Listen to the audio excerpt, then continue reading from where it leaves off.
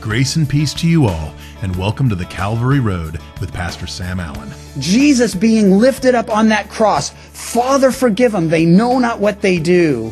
Man, that is the most inclusive opportunity and offer ever made. Father, forgive them. How many? All of them.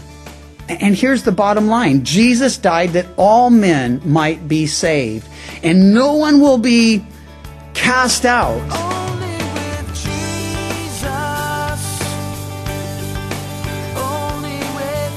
Today we begin a new message from Pastor Sam entitled Forgiven. We take up in Matthew 12, starting in verse 15. And over the next several verses, we see Jesus' replies to the Pharisees' plan to destroy him and their accusations that he is healing with the power of Satan. But amongst this growing resistance, Jesus continues to do what Jesus does, teach and forgive. Matthew 12, we're picking up at verse 15. The title of our message is Forgiven.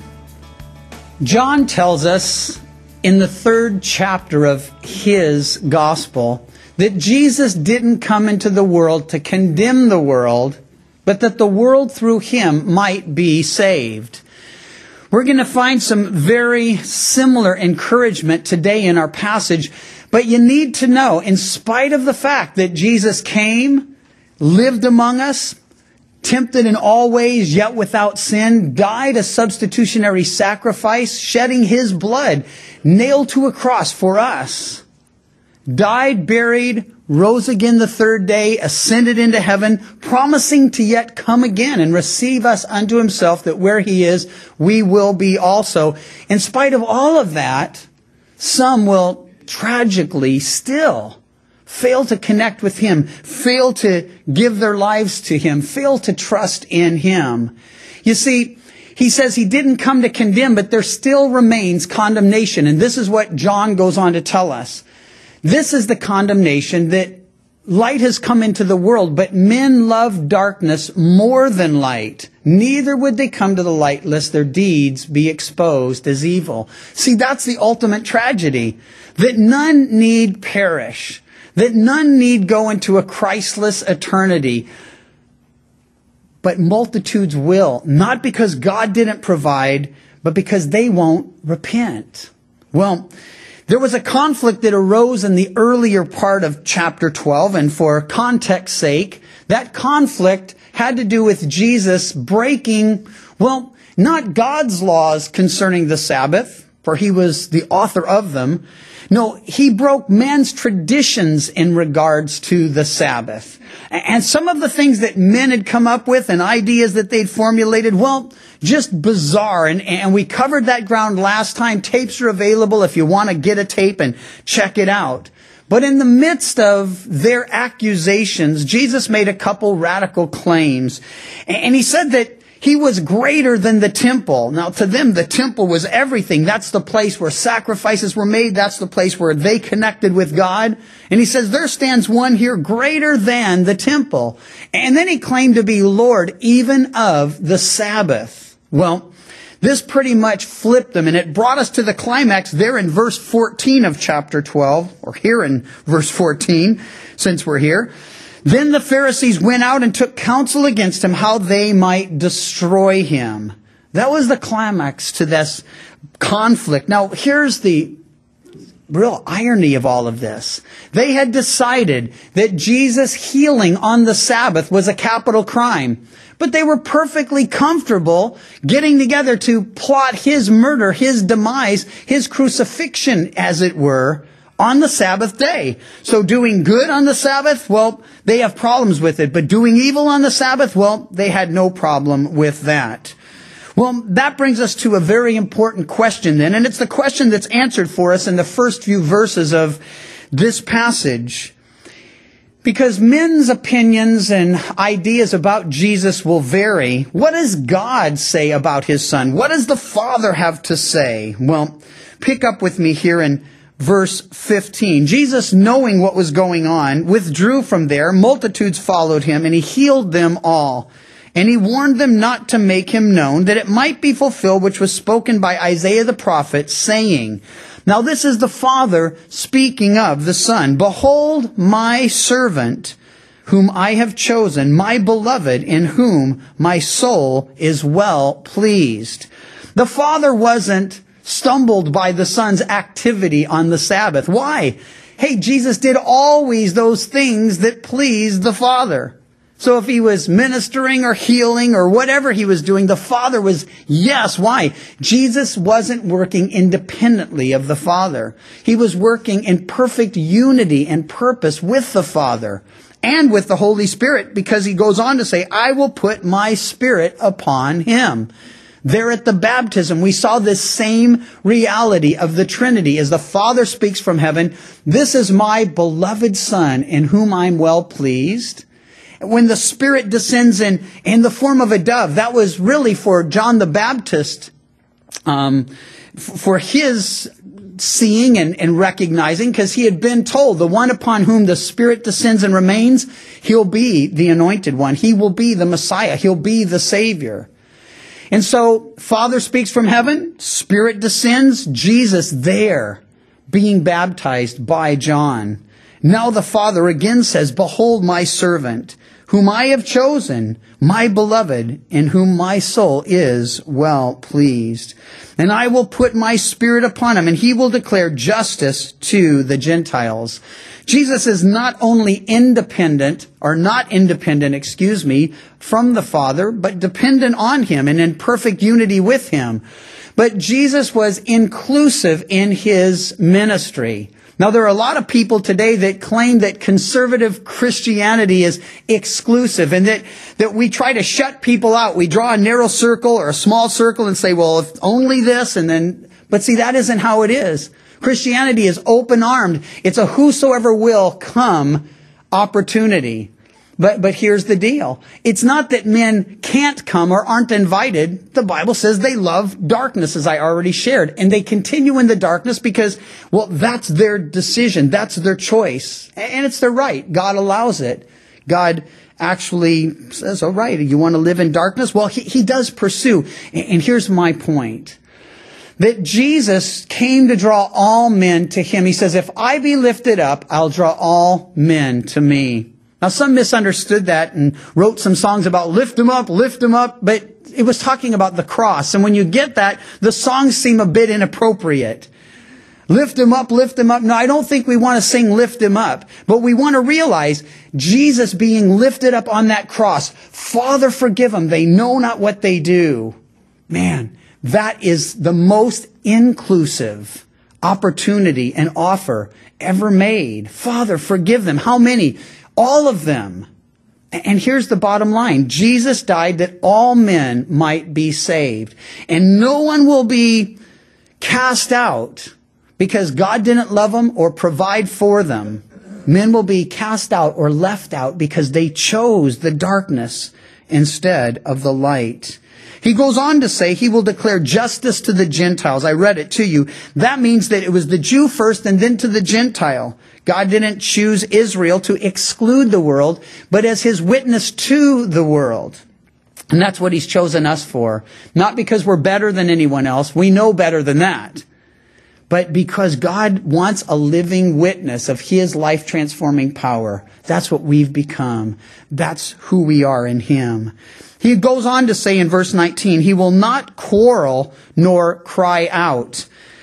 That phrase, cry out, is an interesting one if you go back to the Greek, because it spoke of a barking dog or a brawling drunk. And basically it's just saying Jesus isn't going to be out there barking at people, and he's not going to be out there brawling with people.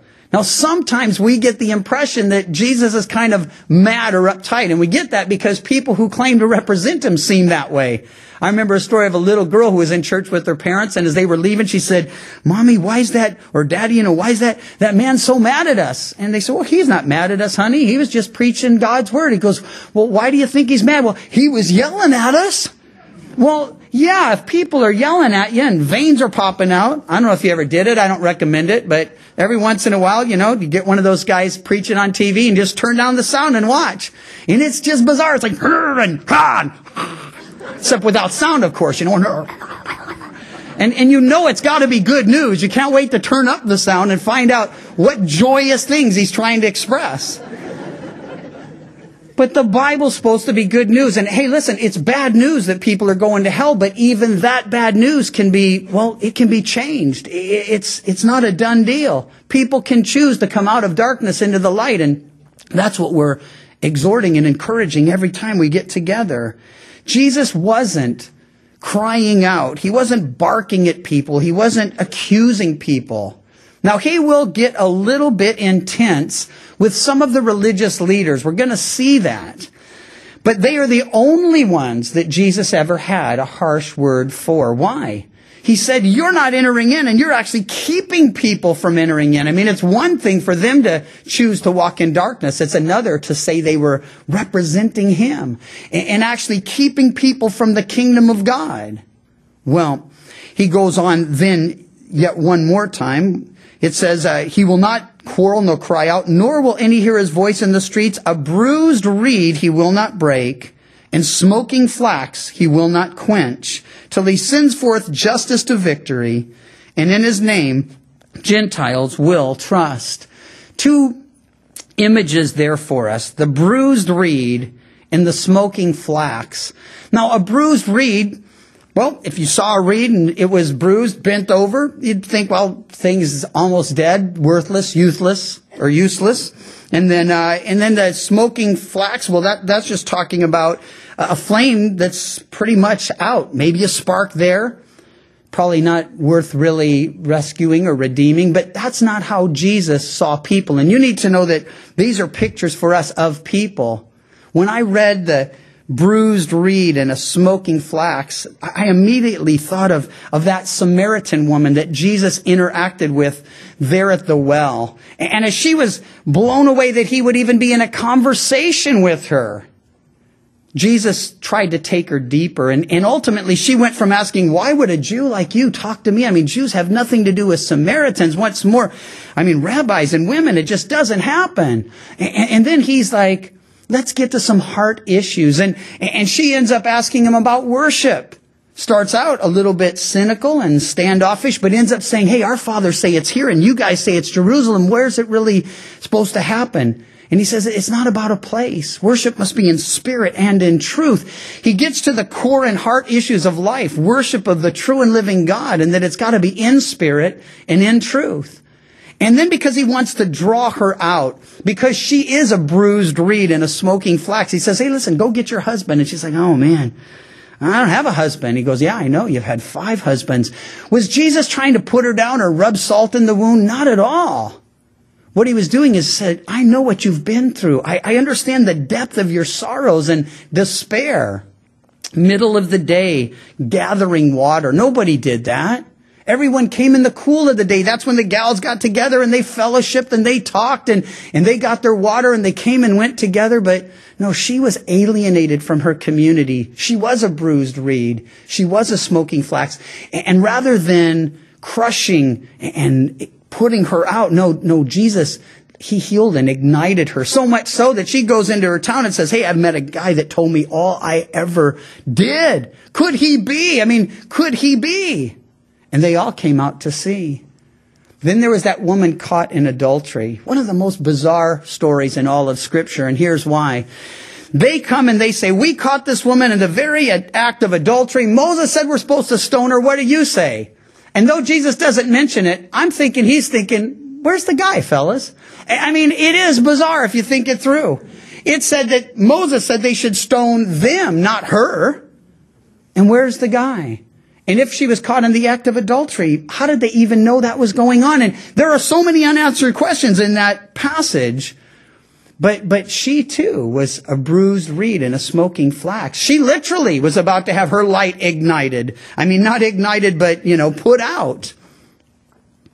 They brought stones, by the way. They were ready to stone her. You weren't going to find any in the temple courts. It was too clean in there. They brought stones. They were ready to go. But Jesus says, well, all right, let the one who's never committed sin cast the first stone. Some have suggested that passage could be translated committed that sin, if not in act, at least in thought. But from the eldest to the youngest, they departed. So not only doesn't Jesus destroy, well, he didn't come to. He came to save.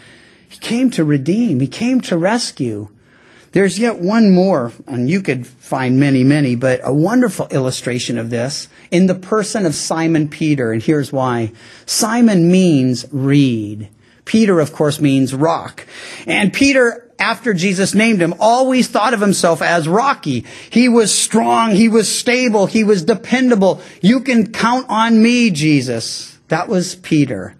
But oftentimes, especially when something was going, well, not exactly as God intended, Jesus, rather than saying, hey, Peter, let's talk, he'd say, hey, Simon, kind of reminding him, I know what I called you and what I'm making you into, but let me tell you, you still look a lot like a reed to me. And truly, this reed would be bruised. Simon would deny his Lord 3 times. And he would get to the point where he swore and cursed and said, I don't know him. I don't know what you're talking about. And then that rooster would crow. And Peter went out and wept bitterly. Why? He had said, listen, I know what you're thinking. You're saying we're all going to forsake you. They may, Lord. I never will. You're saying we're all going to flake out on you. You just don't know me, Lord. See, that's the thing. I think sometimes Lord, you don't know what you have here. No, he really knows what he has. You don't know what he's gotten. And gradually we're getting to see that the Bible tells the truth about us. Our hearts desperately wicked, depraved. Apart from him, man, we can do nothing of value, of worth. Well, a bruised reed, he won't break. No, he heals it. And smoking flax, he will not quench. No, he'll take that little spark and he'll fan it into flame. So Peter, who denies him, who weeps bitterly, restored by him, used mightily, that's his plan and purpose for you as well. And if you find yourself in the place where you thought maybe a little more of yourself than you should, the Lord will bring you back to reality. He will humble you. In fact, young Christians go through this experience, and many of you have had it, many of you even recently, because I know a lot of you are young in the Lord. You get saved and you think, I know I was a sinner, but compared to my friends, I'm actually not that bad. And you sort of think maybe there's just something about you that caused God to look at your whole peer group and say, well, that's about the best I'm going to do. And he took you. And you think, well, of course they're worse and I'm better. But then you begin to actually read and study and grow in Christ and you realize, man, I'm way worse than I thought. Or you have some huge failure. And we do, from time to time, stumble and fall and fail. And when that happens, we think, oh my gosh, I wonder if I'm even a Christian at all. I mean, how could this happen? And here's the good news. God always knew that was going to happen. Did he want it to happen? No. Did he want Peter to fail? No. Did he want him to deny him? No. Was it necessary? Yes.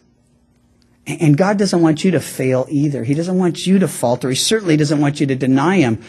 But if it's necessary for you to come to humility and realize that you're not any better than anyone else. If you're a believer, you're better off than a lot of people. Definitely better off, but not better than. And that's what Peter had to learn. And here's what's so wonderful about our Lord. He let Peter go through that, even prophesied it was going to happen. At one point, he said, Peter, Satan desires to sift you as wheat. And I would think that, there's a bit of a pause there. And Peter's thinking, yeah, but you're not going to let that happen, are you, Lord? And then he says, and when you've recovered, when you've come back. What? What are you talking about, Lord? You mean the Lord let Satan sift Peter? Oh, yeah. Why? Because that was going to do away with all the chaff. And what was going to be left was just the wheat. See, Satan comes to destroy. The Lord comes to nurture, to heal, to bless, to transform, to use.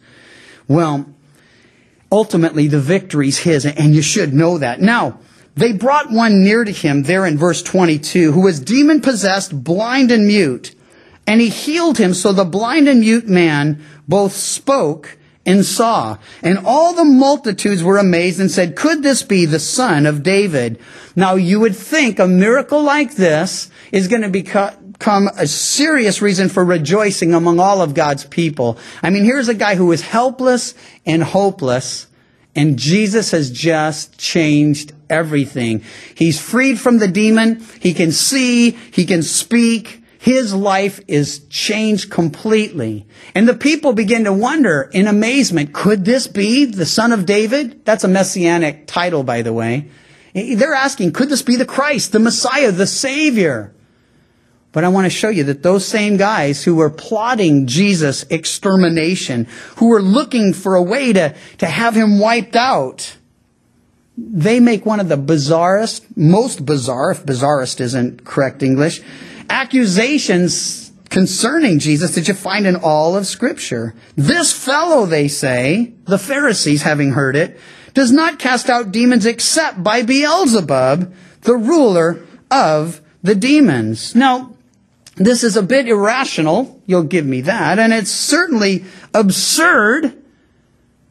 They're basically saying, you're doing all this by Satan's power. You're working for Satan. Yeah, that's it. He's working for the enemy. And these guys actually convinced themselves somehow that these wonderful works of God prophesied in the Old Testament as signs that Messiah would be in their midst. I mean, these were the signs that validated his ministry.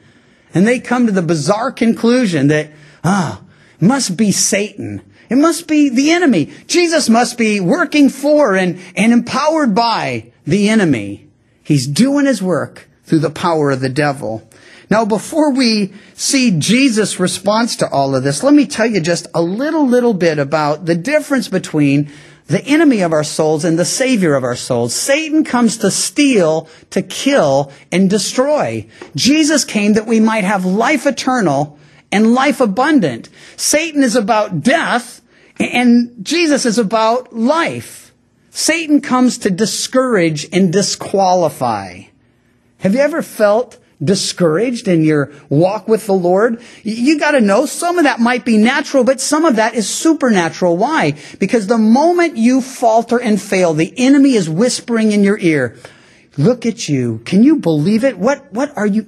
How could you, after all the Lord's done for you? I mean, before you were ignorant, but now you know, and the enemy's just right there discouraging you, right there accusing you. By the way, those are two things the Lord never does. Why? He knows we're discouraged enough. And he certainly knows we don't need him to accuse us. He doesn't come to discourage, nor to accuse, nor to condemn.